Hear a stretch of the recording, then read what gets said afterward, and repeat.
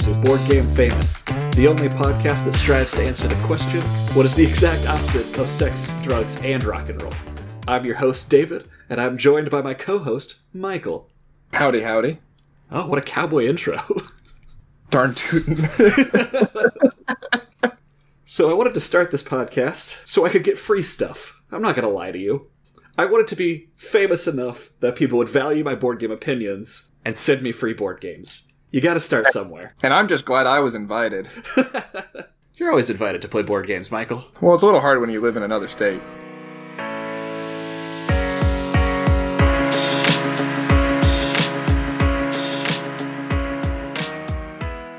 So, Michael, what you been playing? Well, our Gloomhaven group finally decided to get back together after not playing together for about a year because of this whole pandemic thing. We realized that we have been doing side missions the entire time in Gloomhaven and are not very far in the actual campaign.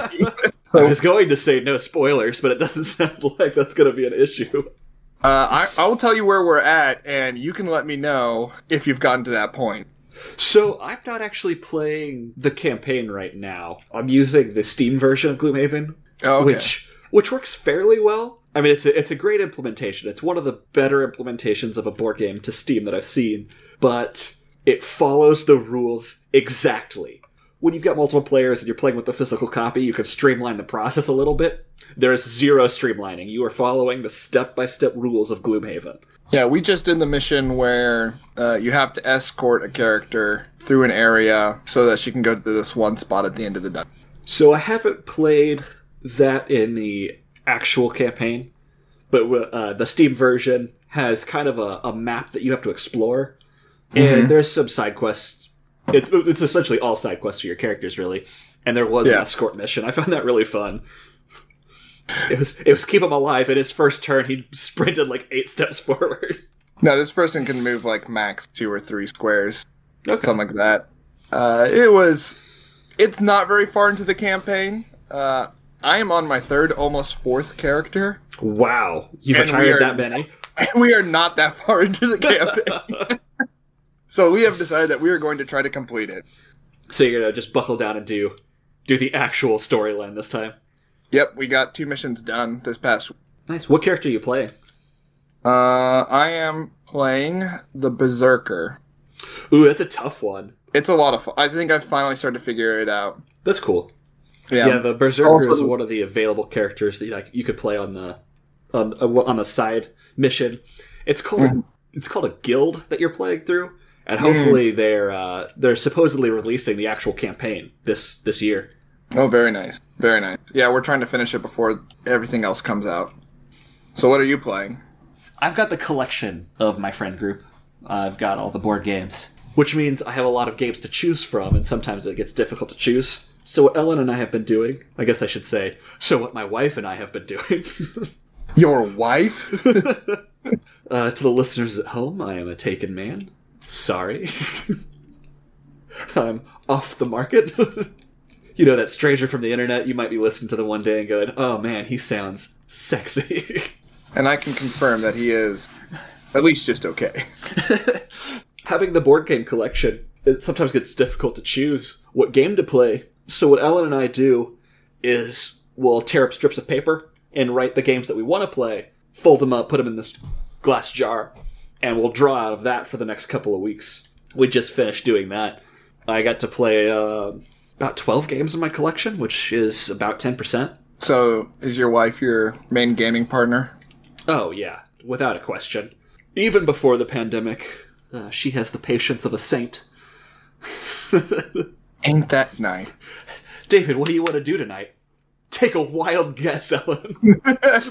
Let's play a board game. So what board games have you been playing with your wife? So I got to play Scythe. I played Everdell with all the expansions that I have, and I'll talk more about those later, because I want to discuss what our favorite games are. Spoiler alert, Everdell's my favorite game. So I obviously put that in the bowl to play that week. I was actually reviewing my collection, and doing this bowl game, I've made it so that Ellen has only not played 2 of the games in my collection. Ooh. So she has not played Blood Rage, which I know you don't like, but I think it's fun, and my set's lovely and painted, which she helped paint, and because she's more on the artistic side, she made it look beautiful. One of our members in the Gloomhaven group is into wargaming, and so he has tons of painted miniatures, and he paints our miniatures for Gloomhaven, and it's fantastic. Oh, that's awesome. I wanted to do that. It just takes so much time. I actually have 2 games that I'm in the middle of painting, and by in the middle of, I mean I haven't painted minis in about 5 months. David, it's a pandemic. You have all the time in the world. Sure, I have all the time in the world. I don't have the tiny motor skills required. Yeah. So instead, I just get incredibly frustrated. What other games have I been playing? Oh, of course, I've been playing Calico. That's by far my favorite game that came out of 2020. A lovely little tile-laying game about cats and kittens. Have you played that one yet? No, unfortunately, due to the pandemic, there was not a lot of new games I played last year.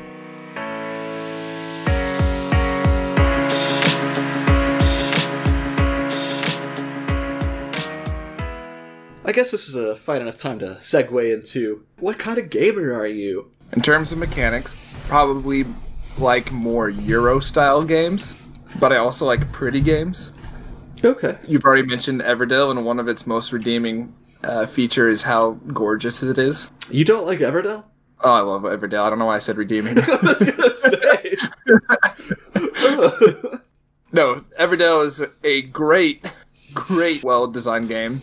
But I think I'm into more Euro. You know, there are a few smaller, quicker games that I like. But it comes to smaller games, I'm still not into the more luck-based games. Oh, more God. Skill. Yeah, no, I know exactly what you mean. If it's a push-your-luck game, just kill me now. Which is funny, because I love Quacks of Quedlinburg. Oh, I hate that game.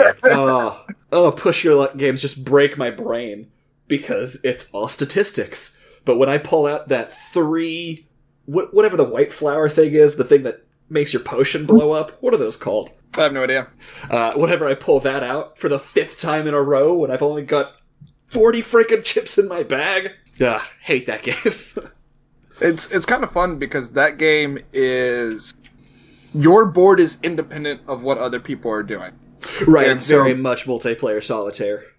It's multiplayer press your luck, and so you're enjoying watching the stress of other people. And so what one of my friends actually did is he bought 2 copies of that game and made 1 mega copy of Quacks of Quedlinburg, so we can have 8 people sitting around a table, and you can just sit there and enjoy the stress of someone who's like, oh, no. Yeah. I could do one more. Press your luck. My thought, the only problem is, for press your luck, I evaluate and go, I should be able to do 4 more. Next one, I die. Or I blow up. Statistically. Yeah. You're an engineer. You should be okay with statistics. I'm okay with statistics, but I just have bad luck. That's the problem. Ain't that just the way? I like heavier games. My core board gaming group likes to get together at least once a month to play like a 4 to 5 hour long game. Oh, nice. What games like that? We played Eclipse 2.0 when that came out. I've only played that once, but I really enjoyed it. Wait, no, I played it twice now. I played it before the pandemic, and I played it once whenever we decided to get this core group of board gamers back together last fall. It's probably about 5 of us total that see each other. And so we played Eclipse, and we recently played Twilight Imperium. And I won. Oh, nice. Which means I'm the greatest board gamer. I think I align very similarly to the style of board games that we like. I am a hardcore Euro gamer. I love mechanics over theme.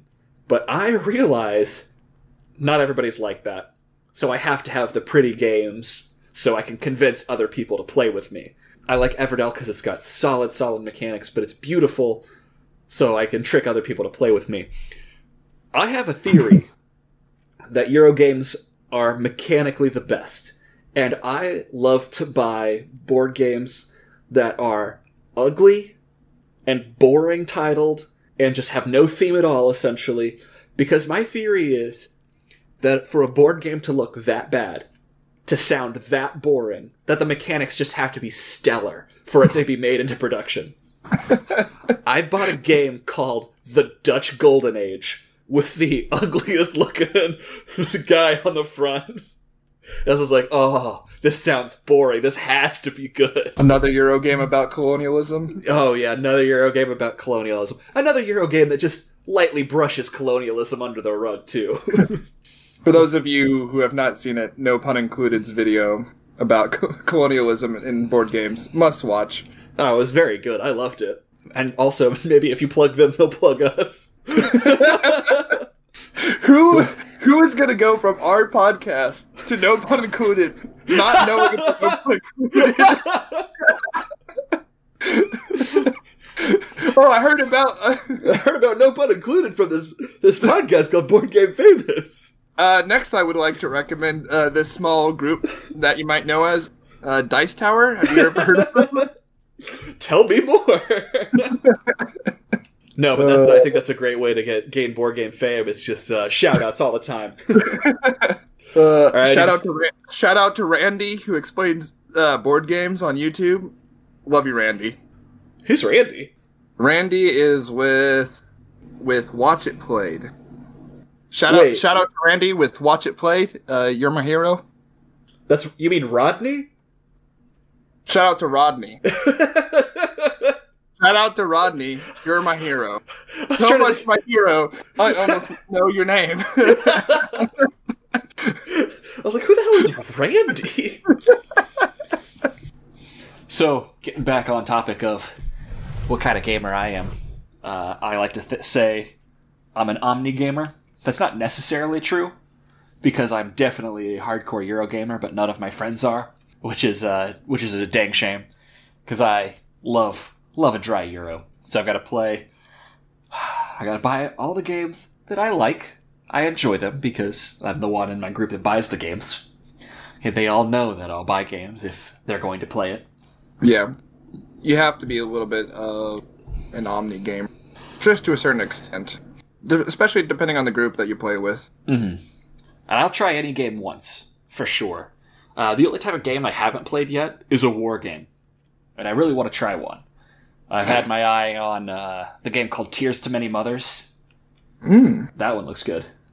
Yeah, the thing that I miss most is board game conventions, when people just bring all their board games that they want to play to a con. Mm-hmm. And you just meet random people saying, hey, I'm playing X.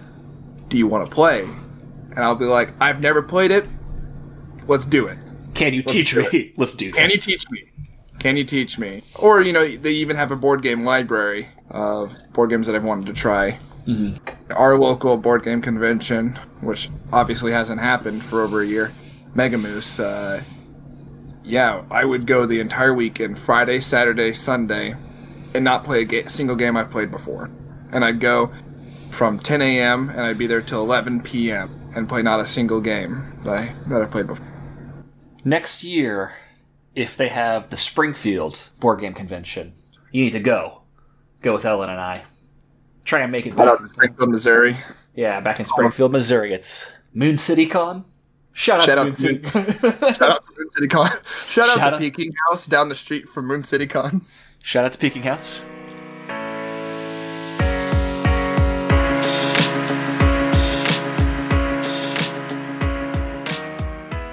I guess this will segue to favorite games of yours, and I don't know how you want to handle it, but I guess my first question is, what's your favorite game that takes less than half an hour to play? It would probably be Calico, actually. We bought that this last year. It's one of the more recent additions to our collection. I don't normally like tile drafting, but it's more of a puzzly game. You have to place tiles on your board, matching colors together, matching patterns together. So you have to match colors together to score points with buttons.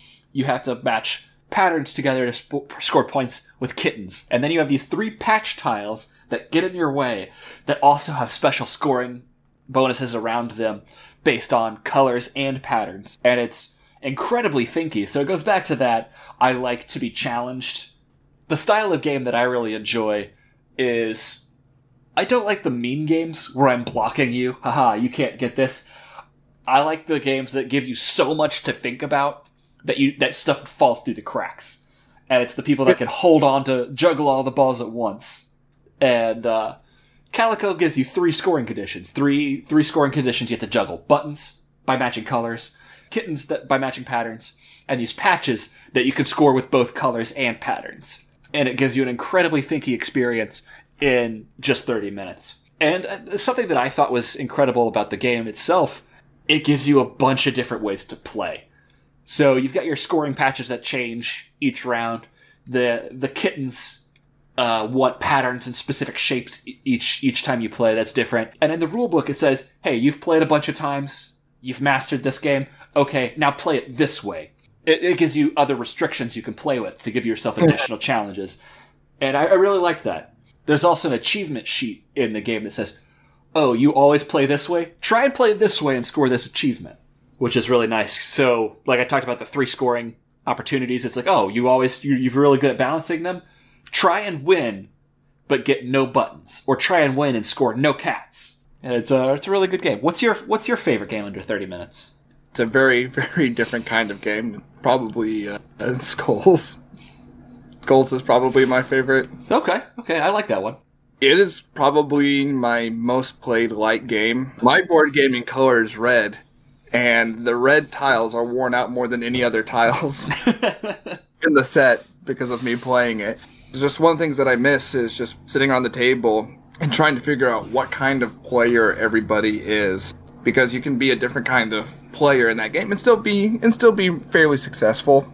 You know, people like to play more aggressively and try to bet and risk it. Some people play more defensively and put the skull on it. It's a bluffing game, and everybody has a stack of discs face down in front of them, and you're trying to reveal discs that have flowers on them. But one of everybody's discs is a skull, and if you reveal that, you basically lose one of your discs. And if you lose all your discs, you're out of the game. That's the short version of it. But you don't know what other people have put. There's something about people being aggressive, trying to bet high numbers, and flipping discs. I like to think of it as the scene from Princess Bride. Are you the kind of person that would put the poison in front of you? Like I said earlier, I love Euro games, I love thinking games, all that kind of stuff. But for that kind of game, I try to get in people's head. If I don't think I can beat someone's bet and reveal that more flowers than they previously bet, I'll wait. I'll make them think that everything's fine. I'll get in their head and make everybody think it's fine. Or, I'll just get into heads like body language, the way I speak, the way I do things, just to screw with people, make everything that people think it's okay. It's exactly like that, where you're just, it's less about what's on the table and more about how people are interacting around. Mm-hmm. So it's probably my favorite game under 30 minutes. I used to not like the question, what's your favorite board game?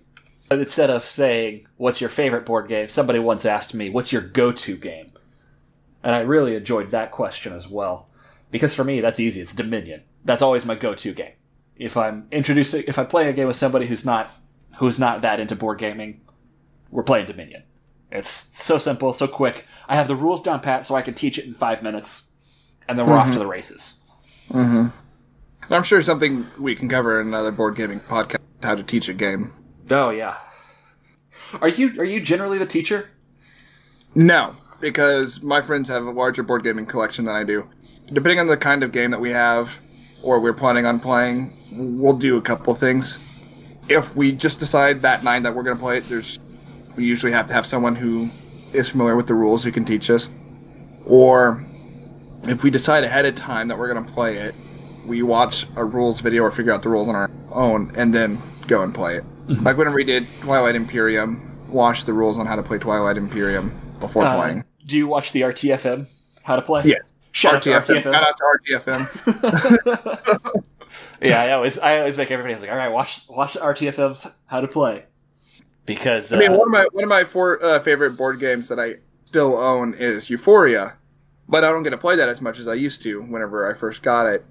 And there are so many little things in that game that can be easily forgotten, and I think need to be displayed in a certain order that I don't feel comfortable teaching because I play it maybe once a year. Have you played Pendulum?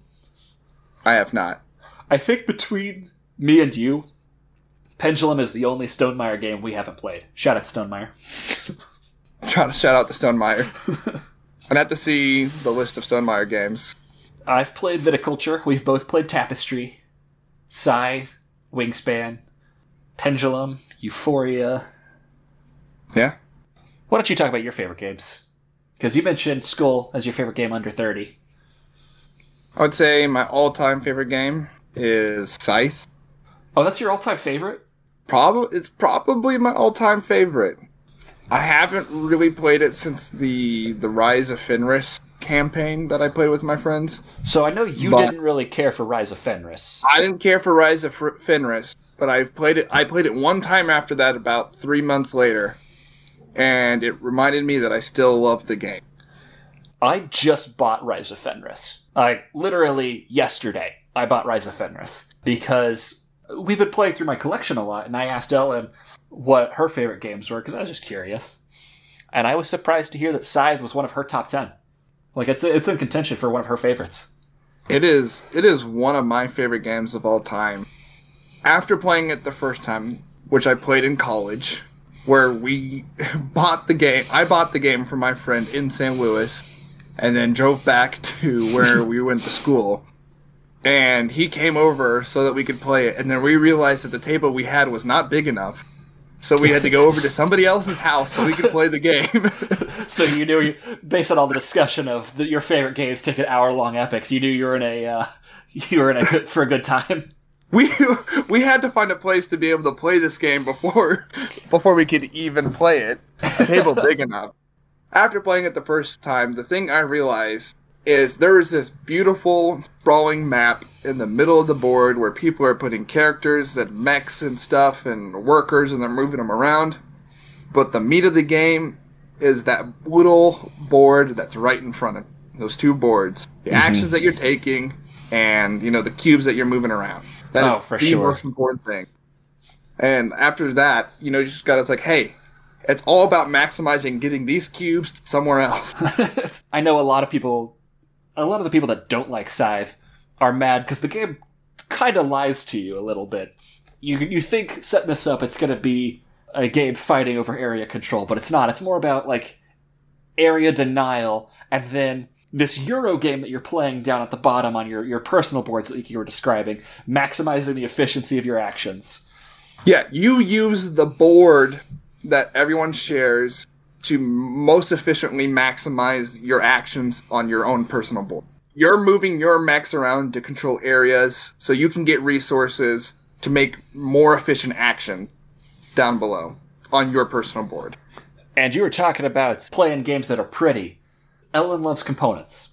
She loves nice-looking games and beautiful components. And one of her favorite things are metal coins. So a couple of Christmases ago, I got metal coins for Scythe. And I was like, Ellen, you love metal coins. I think you might like this game. I now own all the expansions for Scythe.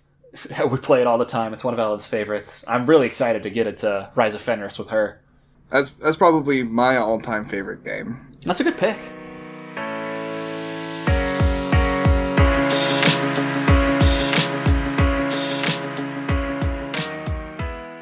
That leads me to another recurring segment I want to do.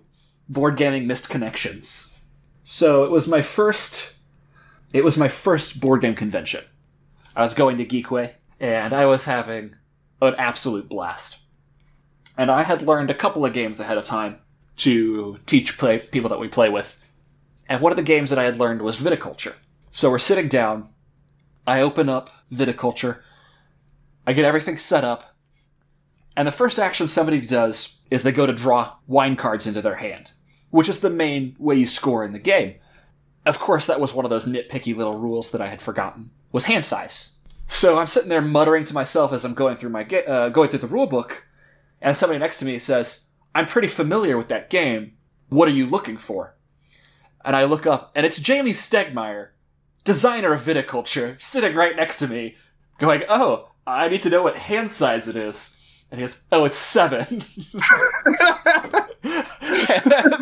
and then he turns away from me and goes back to his game. And I didn't want to bug him or anything, but I should have. because that could have been the moment where Jamie Stegmaier and I became best friends. Is that the one that I was at? You were there the year after. And I think he was sitting like down the way a little bit. No, you told me that he was sitting in the next group next to us. Yeah. I promise, Jamie, if you're listening to this, I'm not stalking you. Shout out to Jamie. Stone and I are getting a lot of love in this podcast. Stonemaier was a big introduction into board games for me. Euphoria, Viticulture with Tuscany. I never actually have played Viticulture without Tuscany. Scythe. Yeah, those three were the big ones getting me into board gaming, I think. That's where you come from. Thinking about this the other day, I have been playing board games for about 10 years now. What do you consider the introduction to you for board gaming? The basis for my love of games comes from growing up in our house. Mom always had board games for us to play. Some of them were not necessarily the mainstream market ones. So we had Monopoly, we had Sorry, we had Scrabble. But she also bought us ones like, I had Rumus, which is now known as Locust 3D. That's a more puzzly abstract game than was popular on the... We also had a copy of Cathedral, another abstract strategy game about area denial by placing your pieces on the board. So that started my love of games, but my first summer working out in Colorado, a group of people from Michigan brought Dominion, and I've been playing that games ever since. Yeah, that's a good one. I remember playing with you until 2 a.m., and I was so out of it, I played Witch, and you said, "I've got a moat in my hand." Moat wasn't in the game. You reached into the box, grabbed a moat, put it into your hand. And you believed me. Whose fault is it? It was 2 a.m. I was so tired. That was like our 5th game.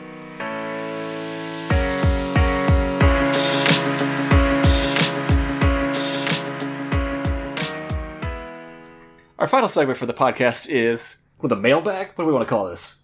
Can't use letters from listeners because that's already from another podcast. What was it from Blue's Clues? It's mail time. It's mail time! I don't want to get sued. Can they still sue us? Because they don't do mail time anymore. You can say mail time, but you can't sing any songs.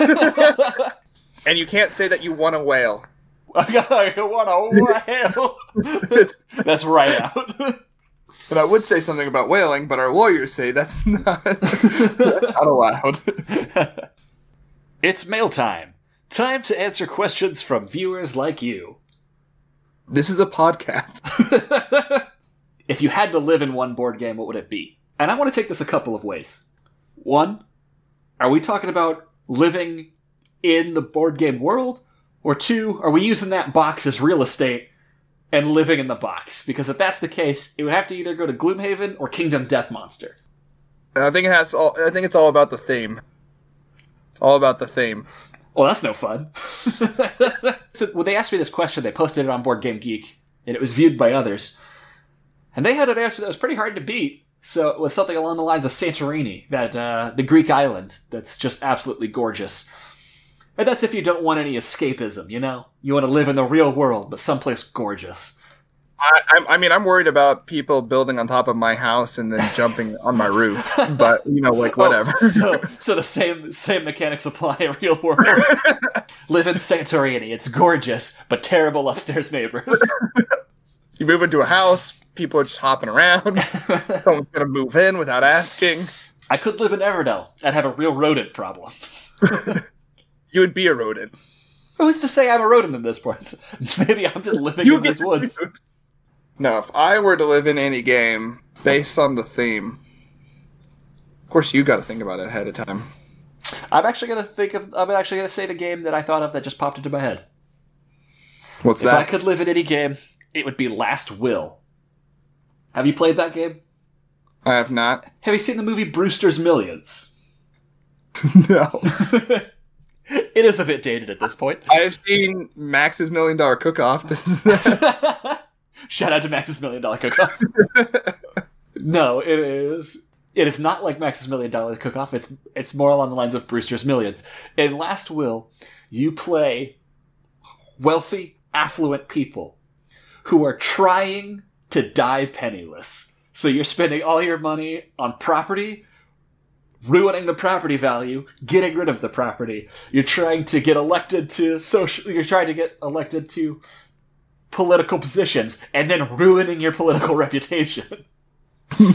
You are trying to end the game penniless. So it sounds like I was living at the start of the game, I would be incredibly wealthy, and then just get to live it up until the very end. That's a pretty good answer. If I were to live in any game, it would be Raccoon Tycoon, because I want to be a bear with a suit. That's it.